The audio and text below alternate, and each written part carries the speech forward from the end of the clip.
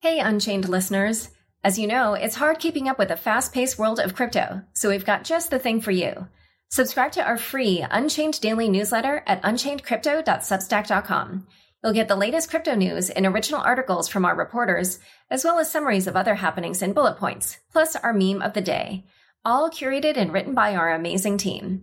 It's still your no-hype resource for all things crypto, just in newsletter form. Sign up at unchainedcrypto.substack.com. Again, the URL is unchainedcrypto.substack.com. Hi, everyone. Welcome to Unchained, your no-hype resource for all things crypto. I'm your host, Laura Shin.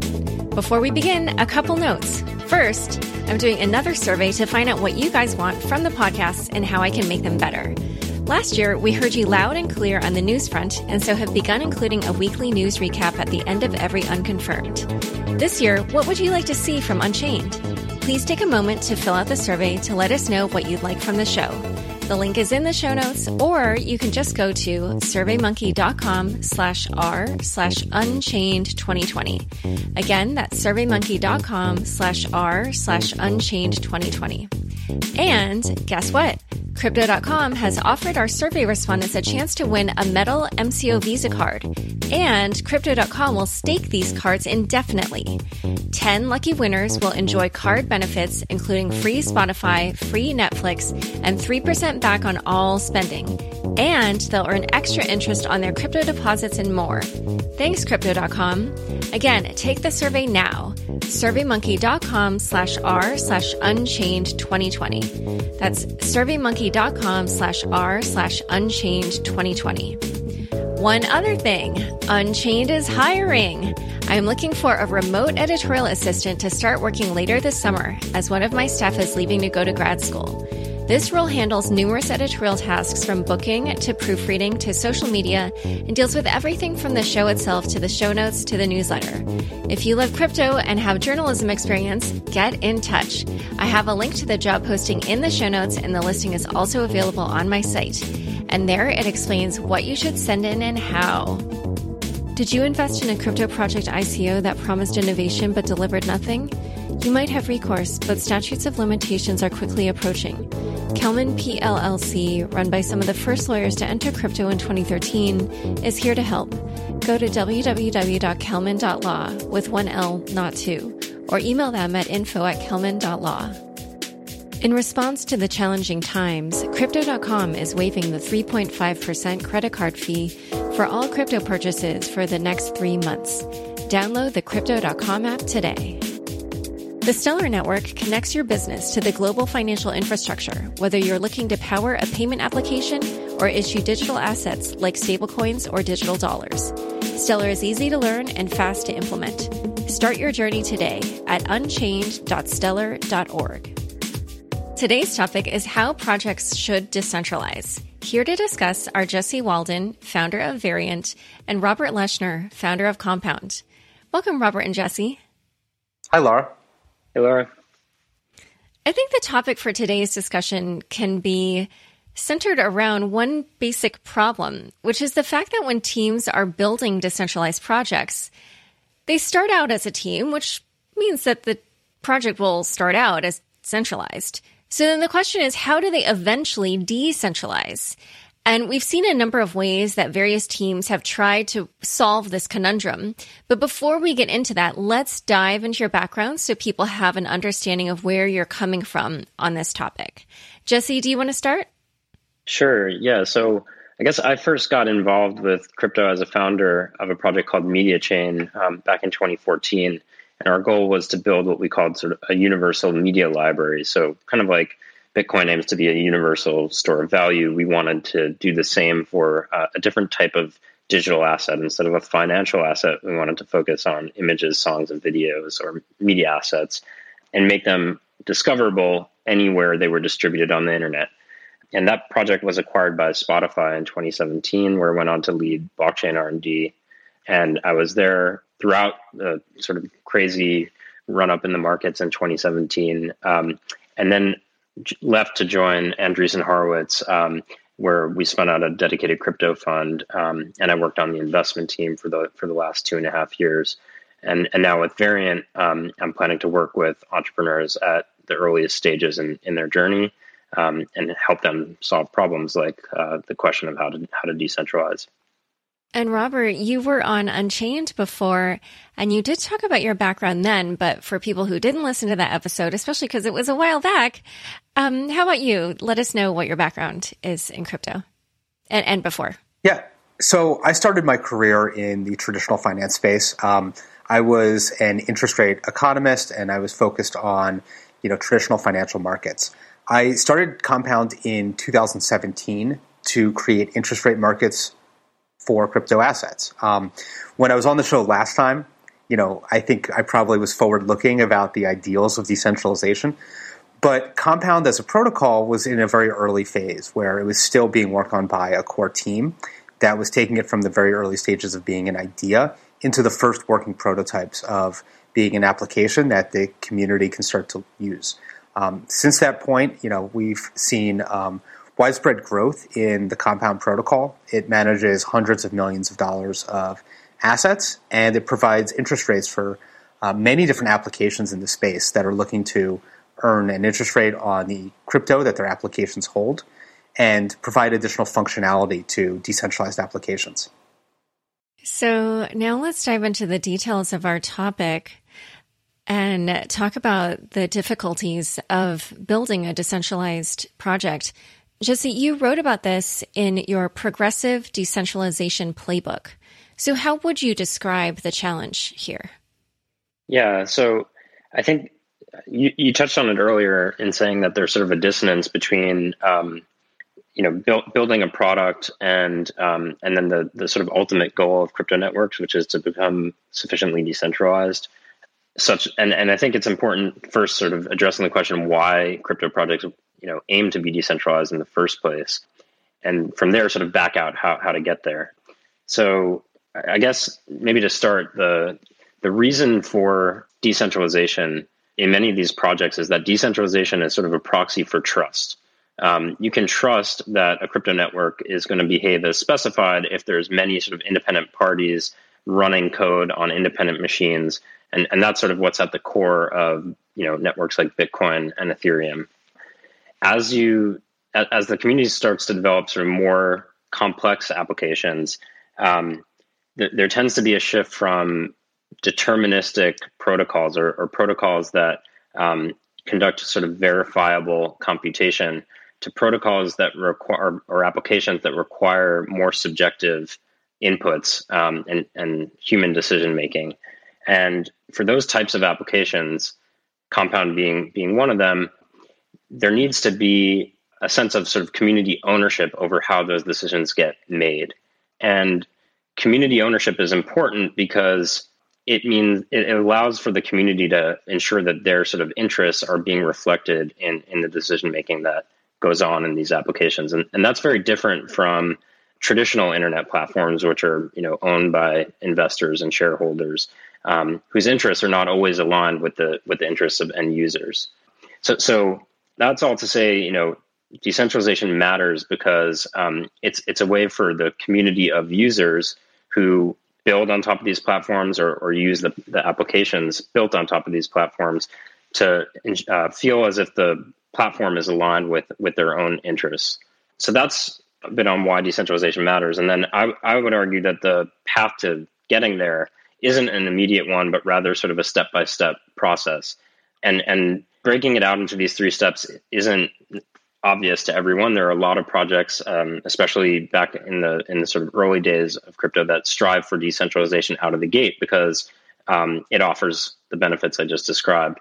But to start, I would argue that teams really need to think about first building a product that people actually want, and the goal isn't very different from that of a traditional startup because without a product that people want, you don't really have much to work with, and you probably will have a hard time building a community that ultimately wants to sort of take control or build on top of what it is that you're building. So yeah, the first step is finding product market fit, building a product that people want, and thereafter building a community around that product such that you can get to the third and final step, which is turning ownership over to the community.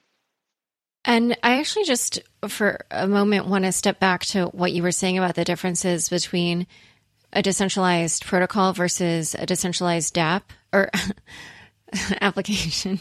Yeah. So you did say in your playbook that blockchain protocols are, or that they require, and I'm going to quote you here, that they require sufficient decentralization from inception in order to be useful. So why is there that distinction again? You might have explained it briefly, but I just want to explore that a bit further. Yeah, so my playbook is really sort of really aims to speak to entrepreneurs and founders building at the application layer, and that means applications built on top of smart contract platforms like Ethereum. At the lower layers in the stack, so layers like Ethereum or other smart contract platforms, arguably you need decentralization out of the gate in order for the platform to be useful, and that is because platforms like Ethereum, the promise of the platform is that they do computation that can be trusted, and again, that trust derives from decentralized network of physical machines that are running all over the world, that result in this single virtual machine that developers can build on top of, knowing that the code that they write and deploy to the platform is going to execute as specified, because if one machine goes rogue, there's many other machines that will sort of behave correctly and ensure that the application that a developer writes continues to run as specified. So at layer one, you sort of need decentralization and those many machines running the network to get those trust guarantees that make the platform usable by developers who need to build applications or who need that trust in order to build useful applications like Compound. And so earlier you did go over the stages of decentralization, starting with product market fit and also going into community participation and then eventually reaching the stage of sufficient decentralization. And I was curious to know about some of the ways that teams are moving along these stages. Like, for instance, one of the ones that you mentioned in your playbook was something called Kelvin versioning. And I just wanted you to maybe kind of describe some of the ways that teams are trying to move from stage to stage.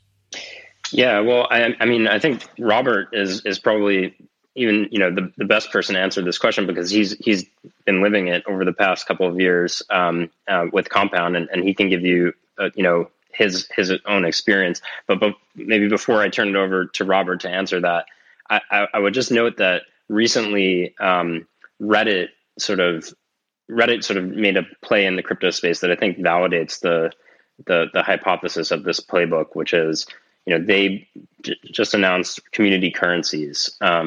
And so a couple of subreddits, I think one is called r Fortnite BR, which is the big Fortnite subreddit, and then r Cryptocurrency are both getting their own subreddit currencies, I think Bricks and Moons, respectively.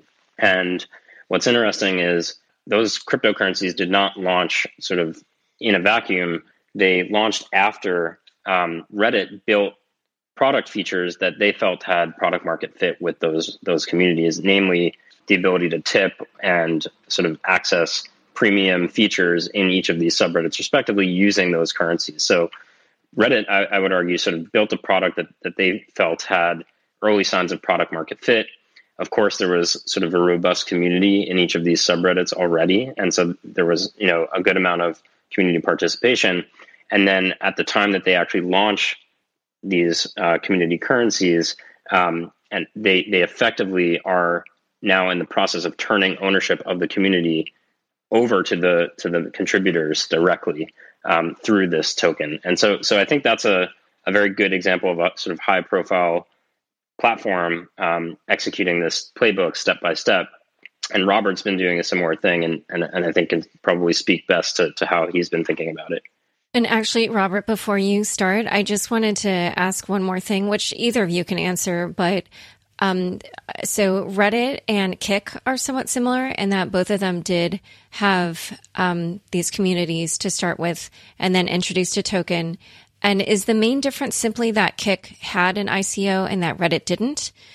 Or what would you say is the distinction there? Because obviously, as we know now, the SEC has gone after Kik and they're still in a court battle. Yeah, I think that's a big one. I think tons of projects, not just Kik, they started out trying to achieve decentralization through a token sale. That is sort of seeding a community by issuing a token and distributing it, in exchange for funding. And I think what we've learned is not only is that a way to potentially trip regulatory wires, it can also be a way to sort of invite a community of speculators rather than a community of real contributors or people participating in a productive way. And so my view is that if you start sort of product first and build validation around product market fit, and you sort of naturally move from there to a sort of active community whom you can then confer ownership to, and that's a better way to sort of build a community of engaged participants who are excited to sort of inherit ownership of the platform and sort of take it over from there. And that's a healthier way to grow a community from inception rather than the other way around. All right, Robert, why don't you talk about Compound and how you guys are trying to decentralize? Yeah, so I think this question starts with why decentralize in the first place? Why build an application using a blockchain and smart contracts when you can build it alternatively using a database and by acting as a centralized business? And I think there's an important difference because you could build a Compound-like product not using smart contracts. There's a number of companies out there that have the same types of financial use cases that aren't built on a blockchain and aren't built using smart contracts. I think long-term, the biggest advantage of decentralization is that it allows an application to run forever, to be censorship resistant, to be open to users anywhere, and to be able to be improved and expanded on by the community. But obviously starting there is extremely hard. Launching a decentralized application is difficult from a coordination standpoint. Just building it is hard. And as Jesse touched on earlier with the decentralization playbook, it's overkill in a lot of ways. Unless there's a reason for an application to run forever, it doesn't need to be decentralized. When there's no users, it doesn't matter whether it's fully centralized or fully decentralized. And so at Compound, we've always viewed a decentralized product as being the end goal, that it can be the very best version of the product possible if it's fully decentralized. But we started with a lot of components being centralized, the development of Compound and the control of it and the governance decisions. So in our experience, what we've done is over time, step by step and month by month, we've tried to shed as much responsibility as possible to the point where we're now in a position where the protocol is actually run by a governance system that's coordinated through a governance token instead of through a centralized business. And the protocol is upgraded and improved through a governance process. And so we've had a lot of steps, and we can this interview drill into different steps that we've experienced, but it's really been this gradual transition where we've iterated into removing as much responsibility as we can over time. And the way that you have decided to more progressively decentralize is to now introduce a governance token, which has the ticker COMP. Why did you decide to go that route? So there was really two guiding principles in creating a governance token to run the protocol. The first one was to remove our team as a point of failure. You can think of this governance token in the aggregate as like a giant multisig that's required to make changes to the protocol. I'll be very honest when I say I don't actually like having administrative control over something. I don't like worrying that someone's going to come up to me on the street with a wrench and try to steal a key. Having a huge community share responsibility for approving changes to a protocol prevents right out of the gate a huge amount of accidental or malicious errors that can occur. The second reason is it allows a much wider audience to actually suggest changes. A centralized team only has so much creative throughput and engineering capacity. If it was left to us, we can only make one or two changes to the protocol in any given month, week, quarter, year, etc. By rolling out governance to a much larger audience, and designing it in such a way that the community can actually suggest and implement changes themselves, it allows a much wider surface area for creativity and improvements. And we're already seeing, stakeholders in the community actually implement and merge in changes to the protocol itself. And so I view this as like the tools required to allow it to run forever and to continuously upgrade. Now that there's, a lot of applications and users that care about seeing the protocol succeed. And one other thing, actually, that I just wanted to ask about, because it almost seems to go in the opposite direction of your arguments, is that, as we all know, recently there was a hack of the LendFMe protocol, and the team behind that, dForce, appears to have copied the original Compound code. And in a discussion that I had on Unchained about that attack, some people were saying, essentially that the Compound team was, really up on security, and that was why you had prevented something similar happening on Compound, because essentially like certain technical decisions that the dForce team had taken is what enabled that attack. So in that sense, it almost seems like you were able to protect yourselves because you are still somewhat centralized. Would you agree with that, or what's your take on it? Yeah, that's a great question. So, and it's one of the most important trade-offs as you start to decentralize and start to hand off responsibility for the community. So I do think that because our team has historically spent so much effort, time, and money focused on security, that we were able to prevent something negative from happening. We now have a responsibility of teaching and handing off those expectations to the community and aligning the incentives such that the community that winds up taking over the protocol demands the same rigor before a change is implemented. I'm speaking personally as an individual, not as somebody at Compound, but when I vote my comp tokens, the first thing I look for is, has the code been audited and peer reviewed, and is it safe? Or does it not make any changes to the code or the protocol at all, and it's just changing a parameter, doesn't need to be peer reviewed and audited in the same way? My first decision as a token holder on whether or not to approve a change does come down to security. And I hope and expect that over time the community starts to enforce the exact same standards as they vote on upgrades to Compound. Yeah. There's this concept. It's called Linus's law, which is the idea that given enough eyeballs, all bugs are shallow. So given that Compound's now in this mode of sort of open development, you would assume that it's not just the eyeballs of the core team, but the eyeballs of all those who have a say in how Compound moves forward when reviewing any proposal made, and presumably more eyeballs, the better in terms of security. Yeah. Something that blew my mind a little bit about that story is that attack vector was written about the previous summer before the attack happens. So, it was widely known. So, you would have thought the team would have by then absorbed the lesson and known to not allow ERC 777 tokens on their contracts. But anyway, and the other thing that is remarkable is that it took somebody that long to exploit it. But anyway, so just to go back, I also wanted to ask you, Robert, so when you guys were deciding for Compound to further decentralize, like, what metrics were you looking at to say to yourselves, okay, this is now the time to take this step or that step? Like, was it something about your developer community or the community in general, or, what were you looking at to make that decision?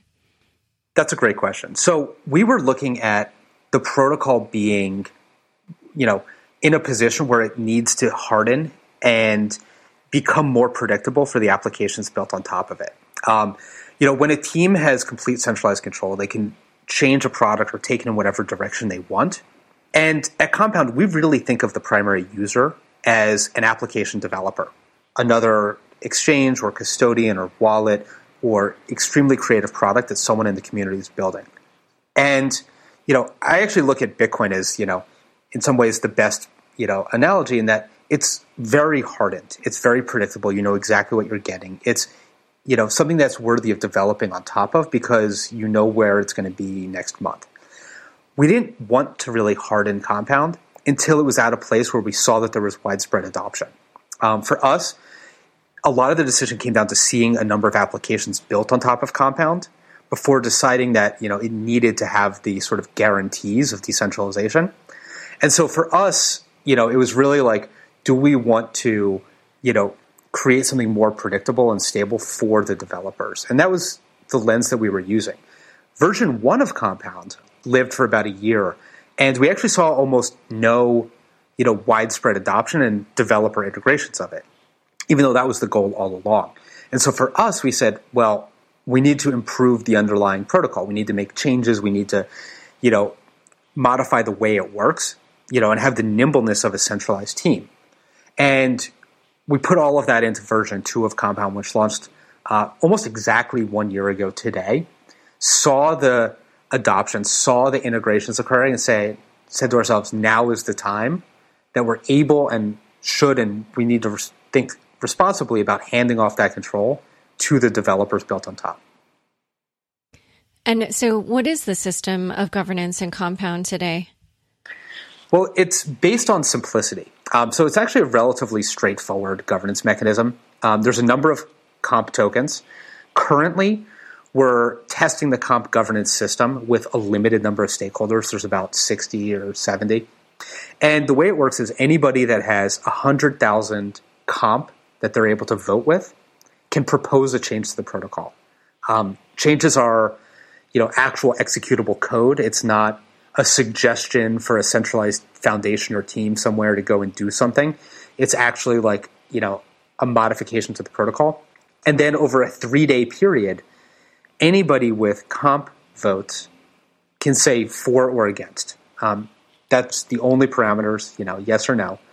And if a minimum threshold of votes, as well as a majority of votes, are cast for the proposal, it goes into a 2-day waiting period where if you don't like the change, you can opt out of being a user.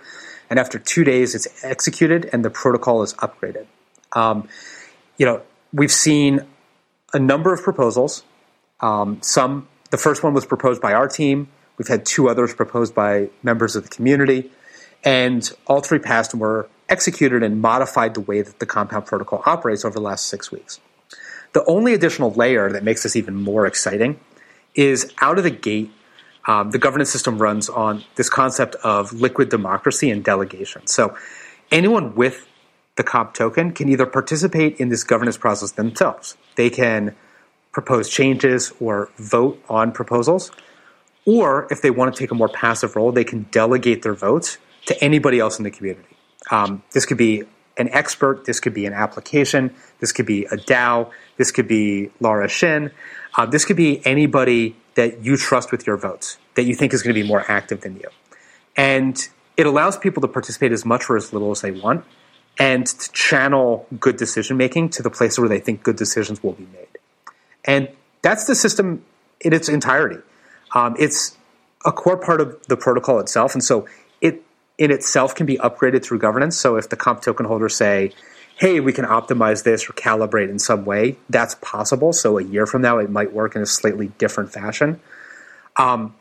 But the system is designed for simplicity, and it's currently live, and it's completely transparent. So anyone out there listening to this show can actually, look at the governance system of Compound, see every vote that was cast, see every vote that's ever been delegated, see all of the participants in the ecosystem, and see how it's operating. It's available at compound.finance/governance. And it's a really cool system that's extremely transparent and liquid. One thing I have to ask you about is that the governance proposals need to be submitted in code, I believe. Is that correct? That's correct, although we've created a GUI or a dashboard that makes certain proposals extremely trivial for a non-technical user. So, the last proposal that was created was to change one of the properties of an asset market. How good is the asset as collateral, and how does an interest rate work with it? And it was as simple as dragging and dropping, so to speak, for the individual that created the proposal. There was no code written by them, and they were able to go to a dashboard that's only visible to those with enough votes to create that proposal. Okay. I'm sure you know where I was going with that, because as a non-technical person myself, I was like, oh my gosh, like this is a huge, it gives a leg up to everybody fluent in smart contract coding, but all the non-coders are sort of shut out.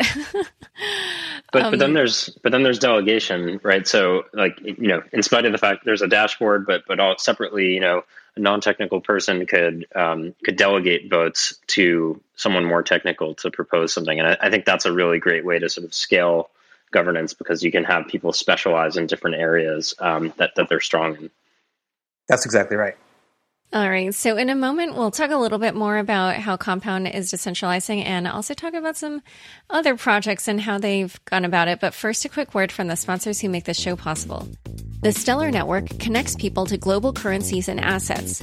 Stellar lets you make near-instant payments in any currency with anyone, anywhere. It's an open blockchain network that acts as payment rails for applications and institutions around the world, and designed so that existing financial systems can work together on a single platform. Transactions powered by Stellar are low-cost, transparent, and fast, saving both businesses and end users the time and money associated with traditional payment networks. With Stellar, your business can issue digital dollars or exchange existing fiat currencies without the need for complicated smart contracts or new programming languages. Its robust documentation, toolkits, and multi-language support let you quickly integrate Stellar into your existing products and services. Learn more about Stellar and start building today at unchained.stellar.org. In response to the challenging times, Crypto.com is introducing 3 measures to help the community. First, the 3.5% credit card fee for all crypto purchases will be waived for the next 3 months. Second, you could get up to 10% back by using the MCO Visa card on food delivery and grocery shopping at merchants like Uber Eats, McDonald's, Domino's Pizza, Walmart, and more. Don't have a card yet? Buy gift cards on the Crypto.com app from merchants like Whole Foods, Safeway, Burger King, Chipotle, Papa John's, Domino's, and more, and get 20% back on food and 10% back on groceries. This is a global offer, so check out which merchants are available in your country. Download the Crypto.com app today. Kelman Law is run by true crypto OGs and based in New York and Taiwan. They were already operating since way back in 2013. And of course, they accept crypto as payment. The founding partners are known for having drafted bills and crypto regulations submitted to U.S. Congress, as well as working in the Mt. Gox civil rehabilitation case. If you participated in a token offering and have not been able to get back your funds, then you should contact Kelman. Kelman Law is staffed with lawyers with expertise in ICO litigation, dispute resolution, anti-money laundering, and U.S. and international corporate structuring for crypto businesses. So if you have a dispute with an ICO project or just need solid legal advice related to crypto, send a message to info@kelman.law. That's KELMAN.law. Kelman with 1 L, not 2. Or just go to their website at www.kelman.law. Kelman.law. When you think crypto, think Kelman. Back to my conversation with Robert Leshner and Jesse Walden. So how have you been distributing the token? Yeah, so in creating the distribution of the token, we've held a couple principles in mind. And some of the pieces, we're saving for future announcements. But what we've done is we've decided to allocate the tokens between those who originally built the protocol and the users of the protocol. So our goal is, very soon to begin distributing over half of all tokens to the users of the protocol. And we believe that, by aligning those who are using the protocol on a daily basis with governance, it will lead to the best governance of the protocol. The token's not an economic token. There's no cash flows associated with it. It's purely for the purposes of governing how changes are made to the protocol.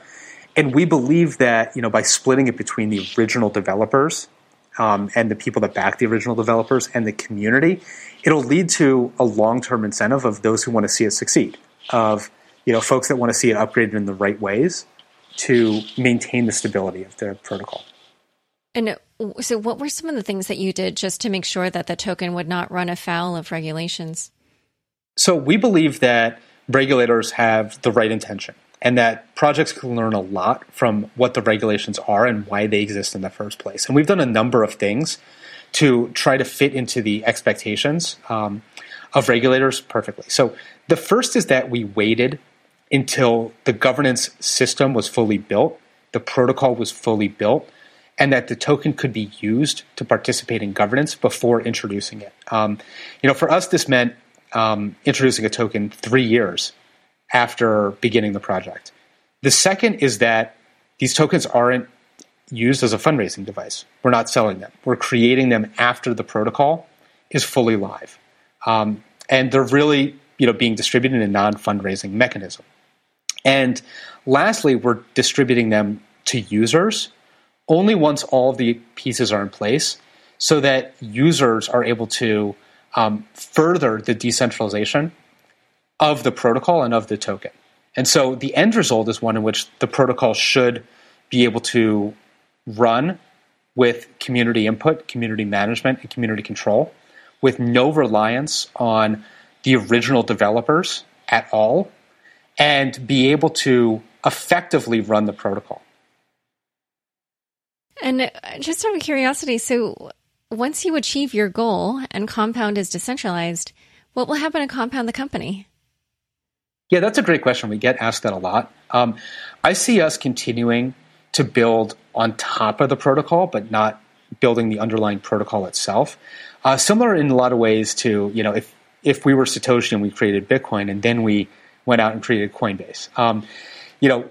We want the community to be solely responsible for the protocol itself, how it operates, and to participate as just any other member of the community on a completely fair basis with no advantages. But to build some new things on top of the protocol now that we've ushered into existence. Interesting. All right. Well, let's now just talk generally about other ways that projects can decentralize. And this sort of goes back to some of the things that Jesse outlined in the playbook. But there are these other ways that projects are trying to keep their dApps sort of like alive. And yet some of them also run the risk of opening the way for a competitor. So for instance, if a dApp starts charging fees, can you just outline the pros and cons of doing that and how it is that such a project could prevent any other open source project from coming in and just swooping away all their users by lowering or dropping the fees? Yeah. I think it's helpful to think of crypto networks as marketplaces. Bitcoin, for example, has a fee associated with every transaction, and part of that fee, is used to reward the miners for ordering the transaction in the blockchain. And of course, in Bitcoin and Ethereum, there's also miner rewards to sort of subsidize the fee. But over time, those rewards are meant to diminish. And at the end of the day, what you're left with is a marketplace where users pay fees, and those operating the network earn those fees. Now, anyone can come along and fork the Bitcoin network or fork Ethereum. And what they're doing is they're forking the code and sort of the state of the network, but they're not necessarily forking the community with it. And that when I say forking the community, that's sort of a social idea. You need to get all the people, all the humans that use this network to move from what they view as the canonical instantiation of the Bitcoin or Ethereum network to your fork. And there's a cost to doing that. The social cost of coordinating everyone is a switching cost. And the concept of switching costs is nothing new when it comes to marketplaces or networks. Uber, Airbnb, traditional Web2 marketplaces, the value of those marketplaces is due to the switching cost of moving to an alternative. So anyone could build a competing Airbnb service or a competitor to Uber, but it's hard to get all the users that those platforms have amassed to switch over. And so switching costs is what's at the core of defensibility of Web2 platforms. It's also what's at the core of defensibility of crypto networks. Now, switching costs are lower in crypto because everything is open source. So, you can't take Uber's database of drivers and fork it over to your platform. You can do that in crypto, but there's the cost of forking is still non-zero. As I mentioned, you have to get all the people involved to move over. And so that switching cost does allow for some margin of defensibility that allows for these marketplaces to extract a fee. And I think so. Hopefully that highlights that the business model for crypto networks is actually quite similar to Web 2. But what's different about crypto networks is there's this new potential to take that fee stream and distribute it directly to the users who generate the network effects of a platform, who make the platform valuable in the first place. And if you do that effectively, you reinforce the network effects because now the users have a stake in the platform and want to see it continue to grow. And so I think that sort of validates the idea that these networks are marketplaces. They have a business model, which is fees. And the new thing is just defensibility is created by distributing that fee stream to the actual users. And that's very different from Web 2. Yeah, and something else that we've kind of been talking about here and there, but not really dived into, is the issue of token distribution. Some of you have mentioned it, like in some of your answers, like about Reddit or about how Compound is doing it. But, as you mentioned earlier, some of the ways that teams have been doing this have invited speculators. So what are some of the best ways to do it in a way that's fair, but also in a way that invites real users? And what is also a fair amount to allocate to the initial team and cap table? Yeah, I mean, I think it's going to vary case by case on depending on sort of the specific application and the specific community in question. That said, I think what you don't want to do is sell all the tokens upfront to a community of folks that may not have any interest in actually using what you've built. And so I think one of the things that Compound's done really well is first find a community of developers to build on top of the protocol, understand their needs, adapt the protocol quickly to make it more useful to them, and then sort of promise a distribution of ownership over the protocol over time, so that that community can feel confident that the rules of the platform are not going to change from underneath them, and that gives them sort of increases their incentive to build and contribute. So I would encourage against sort of selling out to unknown community of speculators at the outset, and that's of course what happened in 2017. That said, I think that speculation isn't all bad in that it does give the community members a way to sort of have a stake in platform growth. And I think that's ultimately sort of the big unlock that crypto enables. It sort of surfaced this latent demand that everyday internet users actually do want to own a piece of the platforms and services they interact with every day. And tokens are a way to sort of effectuate that because we can now move value in the way we move bits of information. So some degree of ownership by the community is important. It just needs to happen at the right time and sort of in response to real contribution. And again, that will depend largely on the application in question and the community's values. So it'll be different case by case. Oh, even for something like the allocation to the initial team, like there's no kind of convergence around what is the proper amount? I mean, I think we're starting to see more and more teams sort of break it down where it's roughly 50% goes to the core team and investors that sort of bootstrap the thing, and 50% to the community. And then over time, that split may shift. For example, through increased inflation over time, but maybe that you start sort of 50-50, and then the role of the core team sort of diminishes as the community sort of takes over and new tokens are minted. And again, this is something that that the community has a say in because, for example, in Compound, the community can change pretty much every aspect of the system through governance. So you can imagine that over time, the community decides, we need to start rewarding new contributors to the protocol as opposed to the initial team.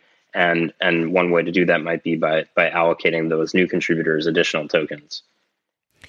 And so one thing that we've talked about here and there is regulation, but we haven't actually named the exact regulation that a lot of people are concerned about. And I feel like this has been a theme basically since the early days of cryptocurrency, even going back to the first event that we would now call an ICO, even though that term didn't exist then, which was Mastercoin. And at that time, even people were concerned that the tokens would be considered securities. And the way in the US that that is determined is by something called the Howey test. Hopefully listeners know what this is by now, but if you're new, I'll just say it's this 4-pronged test in which a token would have to meet all 4 prongs to be considered a security. And those 4 prongs are, number 1, it's an investment of money; 2, into a common enterprise; 3, with an expectation of profits; and 4, dependent on an identifiable third party. So in your work with teams, are you seeing them like actively trying to build their strategies in such a way so as not to hit the 4 prongs? And in general, like, you know, what are some of the kind of maybe rules of thumb that are emerging when it comes to thinking about the Howey test and how it applies in these situations? Well, yeah, I think so. With Howey, you need to hit all 4 prongs, I guess, in most cases, in order to trip the securities regulation. And you know, there are good reasons that those regulations exist. You know, it's to protect investors, and you know what comes with that though is there's a ton of overhead, and generally it's a lot for early stage startups to manage being sort of a regulated security. And all that sort of overhead gets in the way of building a product that people want. So that's why I think it's advisable for early teams to you know, not worry about a token from the outset, especially when there is sort of a large dependence on the efforts of others, namely that of the efforts of the core team. And so, you know, as Robert mentioned, you know, when he started out, when others start out, it's really important that the core team is able to iterate quickly. And at that point, you probably don't want to have a token because you might then trip the Howey test. And so I think the prong to really zero in on is this prong of the efforts of others. Once you can sort of demonstrate that the product or service that you've built is in fact owned and operated by the community and thus no longer has a dependence on others or the core team, at that point you may not be running afoul of securities regulation. You then don't have to necessarily deal with the overhead of being a regulated security, and that's great because it means that the community can start to contribute and add value without having to file all kinds of regulatory paperwork and so on. It makes the system much more sort of internet native, and I think that's really important for innovation to continue. And so then would you say that it seems like one of the rules of thumb is to not issue a token before the network is live, like when you said early? Definitely, yeah. I think the right time to do it is, again, once you've built a product that people want, demonstrated that the community is sort of excited about it, and that the way to measure that is whether they're building on top, whether they're contributing ideas or code.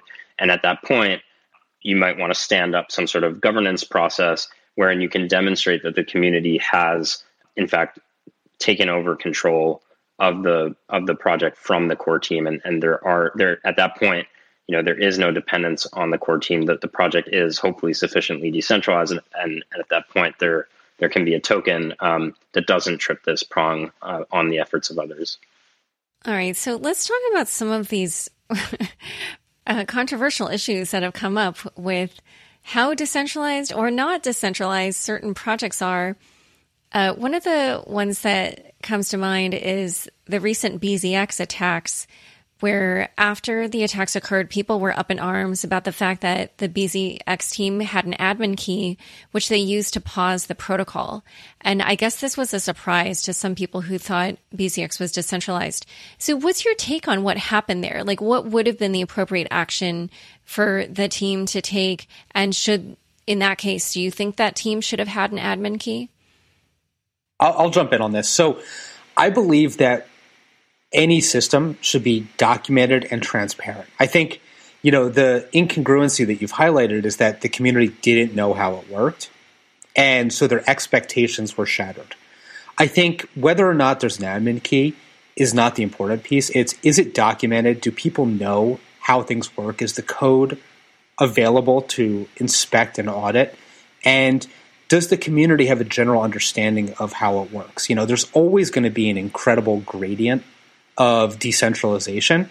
What you don't want is for there to be a mismatch between how decentralized the community thinks it is and how decentralized it actually is. I think the way they responded was probably totally appropriate. Pausing the protocol when there's a horrific loss of funds makes a lot of sense. I think they should have prepared for that by documenting their systems more and being more transparent. Yeah, I wholeheartedly agree with that. I think, being radically transparent about the state of the system is actually a way to build trust, even if it's the case that the system is still centralized at the outset. Again, in the early stages of a product, it's all about finding product market fit. And at that point, there probably should be no pretense of decentralization.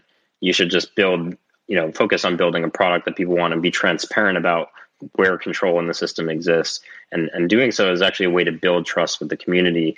Whereas if you obfuscate the control that exists in the system, once it's unearthed, you will very quickly sort of undermine any trust that you might have built on false pretenses. So I think, transparency is paramount and part of how you build trust towards progressively decentralizing the protocol. Oh, this is an interesting perspective you guys have. I did see that Eric Wall had a tweet storm on admin keys, and this is also really interesting, his perspective here. But he said that people tracking the DeFi teams with that people attacking the DeFi teams with the admin keys and saying that they're no different from centralized exchanges, that attack is, quote, the cheap, boring, fast track to crypto Twitter wokeness. And then his stance was that a DeFi key to pause or freeze a contract was not really like a centralized exchange because it would not allow the team to confiscate individual user balances. And he said, I didn't talk to Eric, but just from the way the tweets were phrased, he seemed to be saying that these types of admin keys are probably okay, at least to him. He said, some admin keys have built-in time delays so that users can withdraw their money from the contract before any change goes into effect, such as an upgrade. And so he said that that's obviously different from a centralized exchange. And he said that some other smart contracts are opting to not have admin keys at all and instead require that if they make an upgrade that everybody move their funds to the new contract. So what's your take on any or all of these options and, what it is that admin keys should be used for?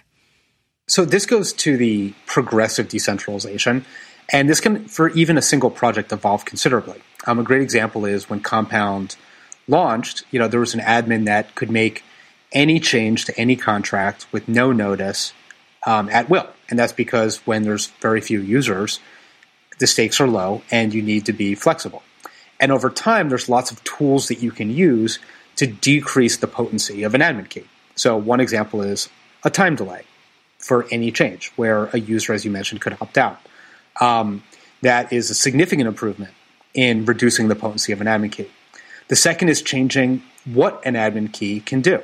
Reducing the ability to make a unilateral change is an improvement.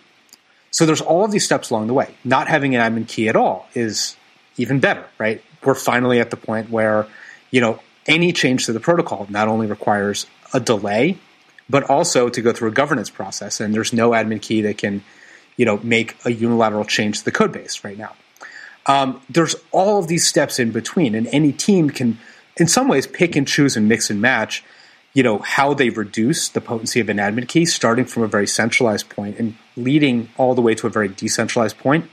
And every team has a different set of standards. Well, one thing that I am so curious about is, as we're seeing, these DeFi protocols are very interoperable, and there's constant change and new developments.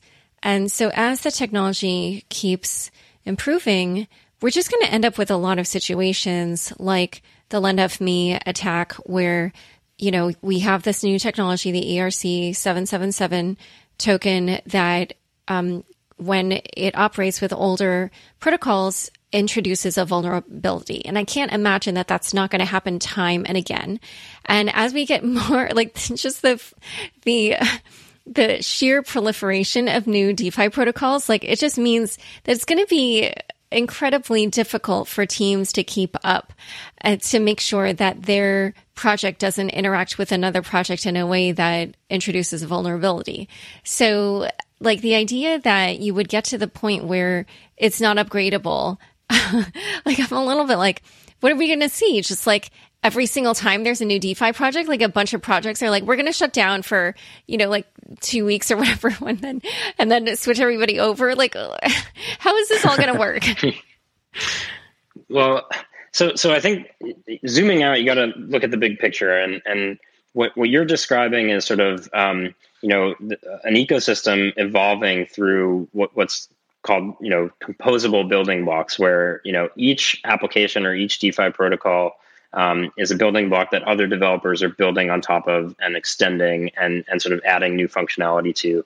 And the positive view of this is, that's awesome because it means developers can build way more with fewer resources because they don't have to build everything from scratch. They can sort of build on top of the work that others have done. The negative view is, well, that means that there's all these dependencies on the work that others have done. And if there's a vulnerability, the whole thing can come crashing down.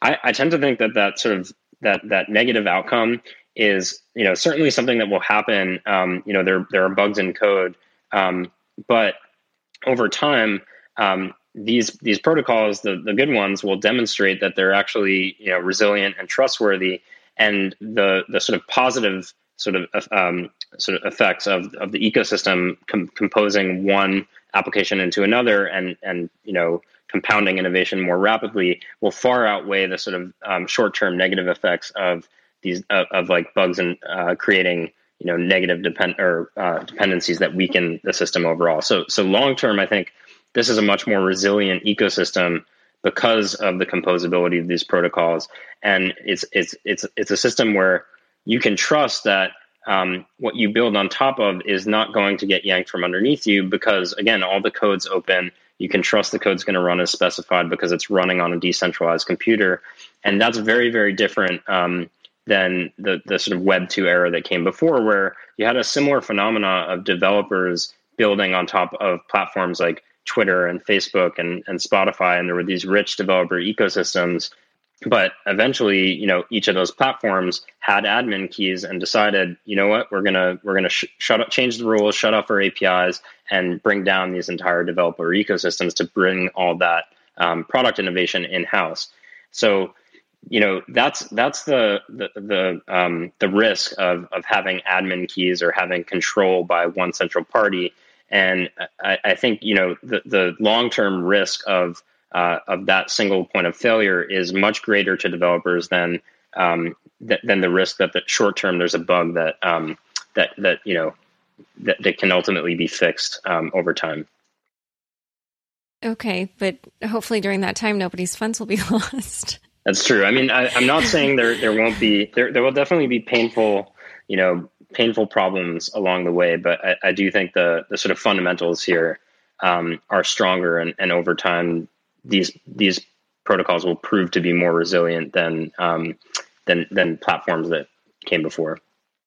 All right. Well, one other thing. So in the days before recording this podcast, TBTC had to pause deposits for 10 days, which basically means they're just going to drain the funds from the smart contract. And I presume they'll just try again later because the key that they had only allowed them to pause the protocol once for that express purpose of draining the funds.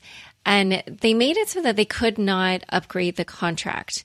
And, we did mention that it is possible to create upgrades through governance. So, why is it that some of these teams are opting to not make their projects upgradable?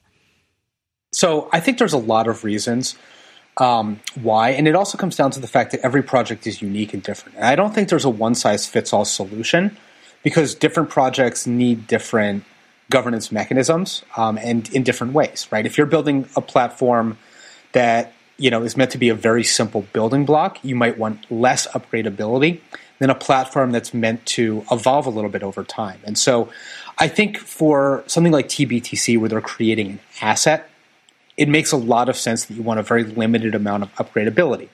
If you're building a tool that looks more like a decentralized financial product, it has more complexity to it, you might want there to be some upgradability, even if it's only for simple purposes. A great example in some ways is Compound. There's certain assets that we need to be upgradable, that need to be able to have governance there, because the assets can evolve in unexpected ways. You have to have the ability to make changes and make improvements. But if we were building something that was a very straightforward building block, like Bitcoin on Ethereum, we might have elected to have almost no upgradability. All right. So one last question I want to ask about a specific project is just about Block One. Clearly, this was a token team that somehow did things right. Block One, or depending on your perspective, I don't know if right is the exact word, but anyway, Block One raised $4.1 billion in an ICO, and they only had to pay the SEC a penalty of $24 million for conducting an unregistered securities offering. So what is it that Block One did right? I think they told a really good story, and narrative is really important when building a community. You got to get the community excited about the journey that they're going to go on with the product that they're using. So if they did anything right, I think is they told a really good story about a sort of community-owned platform, and they got the community excited about buying in to own a piece of it. Now, that doesn't mean that the platform itself, the technology, is the best or the winning one. But I think they did a good job of galvanizing community interest and getting the community to buy in.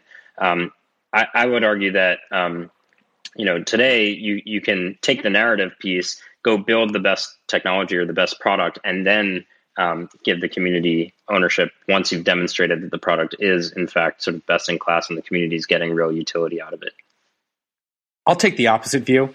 Real quick, I don't know if they did anything right, because I measure what's right by usage and adoption. So I think time will be a true test to judge whether they did things right by building a blockchain that is a platform for lots of new applications and usage.